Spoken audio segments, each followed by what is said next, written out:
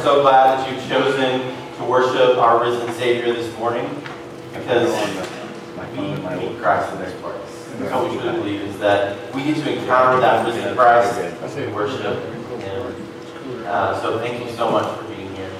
We are wrapping up our sermon series on the Lord's Prayer. And so 2 weeks ago, we talked about how God is our Father, who is also holy, and that it's important to remember both of these natures when we talk about God. That God desires a relationship with us as intimate as a father to his child. And even though that not all of us have perfect relationships with our earthly father, our heavenly Father is perfect, and we can have that perfect relationship with Him. And then we also talked about that God is also holy and other and more than this world. But that's a good thing. So the second week, we talked about how when we pray and we talk to God, that we're supposed to focus first on God and on God's kingdom and on God's will, but that God does care about our needs. Because God is bigger than this world, God is big enough to handle our physical and our spiritual and our relational needs, and also our past and our present and our future. And this week, we are focusing in on a line that we kind of skipped over, and that is, "Thy will be done on earth as it is in heaven." And I think this is one of the most radical, challenging verses of Scripture, because we are literally telling God that we want God's will to be done not only in our life, but we want earth to be like heaven.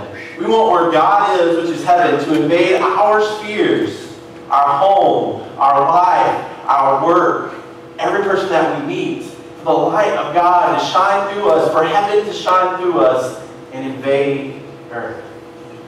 That will be done on earth as it is in heaven. So I'm going to read the scripture again. I'm going to read out of the CEB. We just said the traditional version that most of us are familiar with, from having said it either, maybe some people say it daily in their prayers, but we say it every single week here at Rockbridge. And I hope as we have explored this prayer together, it has more meaning to you, and you have more understanding of why this prayer, even though it's only 57 words, that it is so incredibly important. So starting in Matthew chapter 6, verse 9. Pray like this: Our Father who is in heaven, uphold the holiness of your name. Bring in your kingdom so that your will is done on earth as it is done in heaven. Give us the bread we need for today. Forgive us for the ways we have wronged you, just as we also forgive those who have wronged us. And don't lead us into temptation, but rescue us from the evil one. So we're talking about how God, that we pray, thy kingdom come, that will be done on earth as it is in heaven, and that God cares about this reality. That God is the kind of God that gets his hands dirty and asks us as followers of Jesus to get our hands in the dirt of the earth and to love people and love our neighbors and to make earth more like heaven. One of the issues with the way we present Christianity today is we have made it almost more like insurance. That if you pray this prayer and you accept Jesus, you don't get to go to the bad place, hell, but you get to go to the good place, heaven, and be with God. And there's nothing that's not wrong with that. That's true, that if we follow Christ, we get to go and be with him for eternity, but that is not the sum total of what God and Christ is about, and that's not the sum total of what our faith as followers of Jesus is about. We actually want to participate in what God is doing. God cares about the material. God cares about the physical. God made this creation, and God said it was very good. The creation has not messed up. It's us, the humans, who have made the bad choices and not followed God. In fact, when Jesus announces in Luke his ministry, he quotes Isaiah, and this is what he says: "The Spirit of the Lord is upon me, because the Lord has anointed me. He has sent me to preach the good news to the poor, proclaim release to the prisoners, and recovery of sight to the blind, and liberate the oppressed, and proclaim the year of the Lord's favor." I don't see anything in there about God came to save people's souls to go to heaven. And again, don't misunderstand me. God wants to save our souls. Jesus came into this world to forgive our sins so we'd no longer be enslaved to those sins, so that we can spend eternity with Christ. But Christ's mission is more than that. It's more than that. It's physical. It's here. It's material. God wants us to participate in it and to make heaven or earth like heaven. Just yesterday, this was brought really into focus for me. My daughter Sophie wanted a little friend to play with, and so she's been having a hard time because it's summer, so she goes all around the neighborhood trying to see this friend or that friend, and they're at camp or they're traveling or whatnot, and so she goes from house to house and just sort of keeps knocking on doors until she finds someone to play with her. And she went down to this one little friend's house, and Michelle relayed this story to me, and the mom was amazed because her daughter Rose had just prayed that she would have a friend to play with. Now, you could assume that that's coincidence, and that's up to you, but I don't believe in coincidence. I believe that God is active and part of our world, and that God would care about a small girl's desire to have a friend to play with, and would work things to make that happen. God cares about this world and what's going on now. It's not just simply about getting our heaven insurance so that we can leave this world and be with God. God wants us to be active in bringing heaven to earth.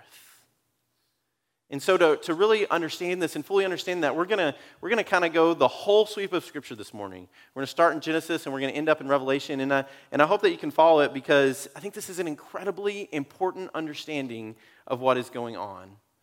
So starting in Genesis chapter 1, in verse 11, if you don't have a Bible, I want to invite you to bring your Bible to worship. We have the words on the screen, and you can get it on your phone. But if you need a physical Bible, you're a person of the book, we have Bibles out in our living room, just right to the right, and we'd love for you to take it home, read it at work, read it at school, get caught reading your Scripture and growing your relationship to God. But Genesis chapter 1, verse 11 says, God said, let the earth grow plant life, plants yielding seeds and fruit trees bearing fruit within each according to its kind throughout the earth. And that is what has happened. The Hebrew word here, when it says let earth produce fruit, is the word to sprout. And so what God is inviting creation to do is to create on its own. So it's not as if God is some sort of man behind the machine cranking it to make it happen. God creates and then invites creation to join in that process.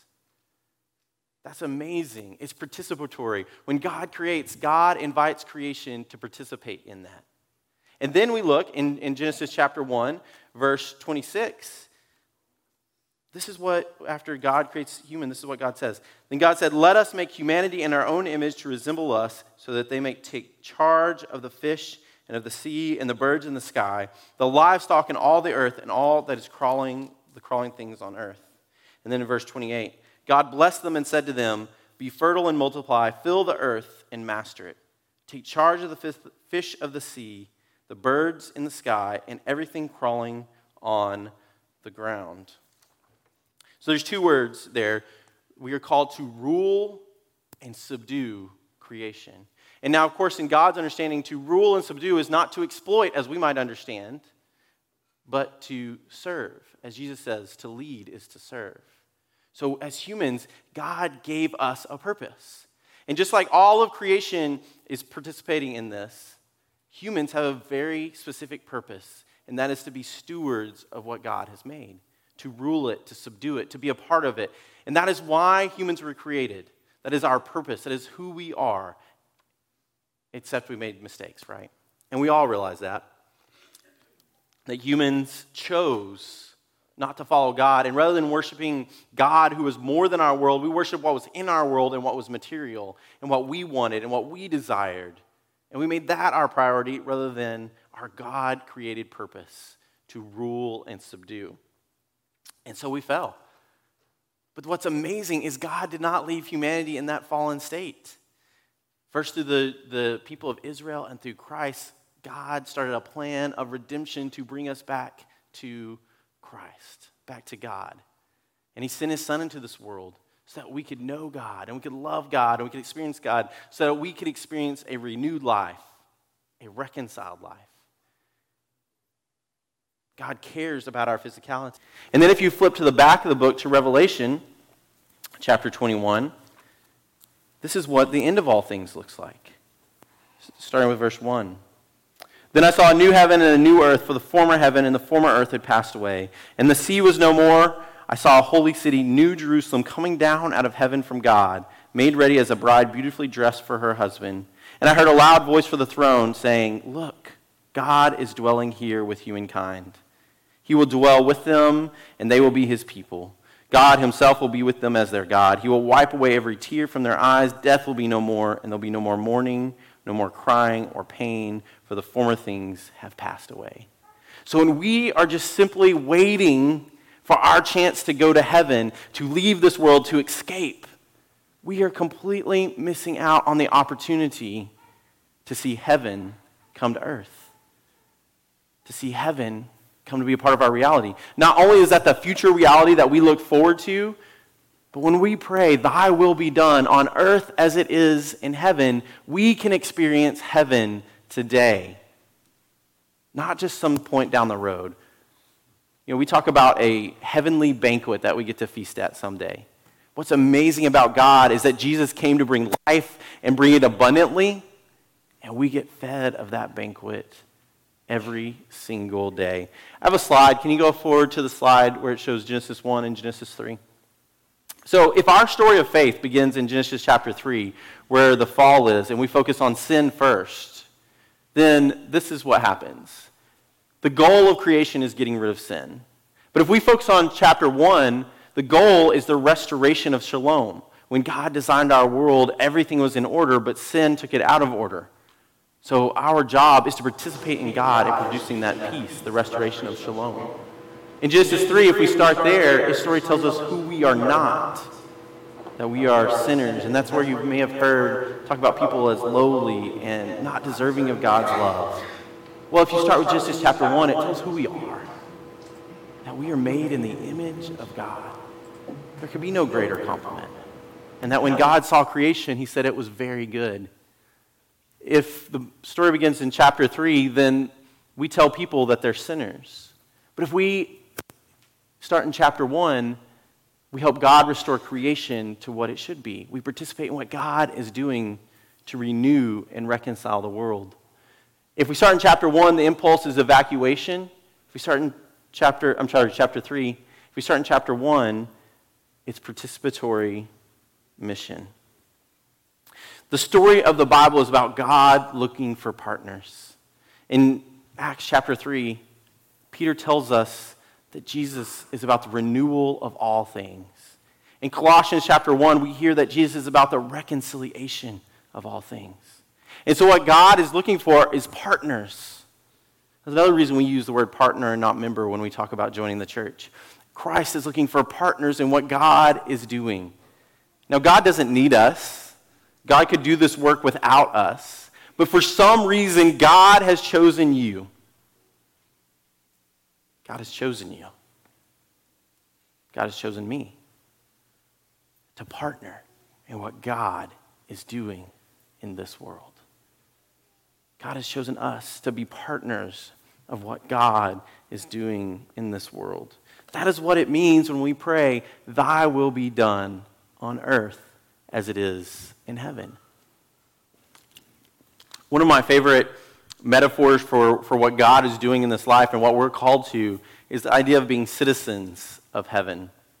So in Philippians, Paul is talking to the church at Philippi, and he says that they are citizens of heaven. And on first look, this kind of implies, if we were to use our understanding today, that a citizen of heaven is someone who's just looking forward to going back or going to where God is, to heaven. Because that's what we look at as citizens. If we are citizens of America and we're traveling abroad, we're just looking back to get to America. But that's not how Paul means this. He's talking to a colony of Rome. And he's telling them that since you understand what a colony is and you are a citizen of Rome, that you're trying to bring Rome and the Roman way of doing things to this world. And so when Paul says we are citizens of heaven, we are trying to bring heaven to earth. We're trying to make little colonies of heaven. Little colonies of heaven everywhere we go. So I don't know where that is for you, where you are in your life. If you're a student, maybe you're supposed to try to create a colony of heaven at school.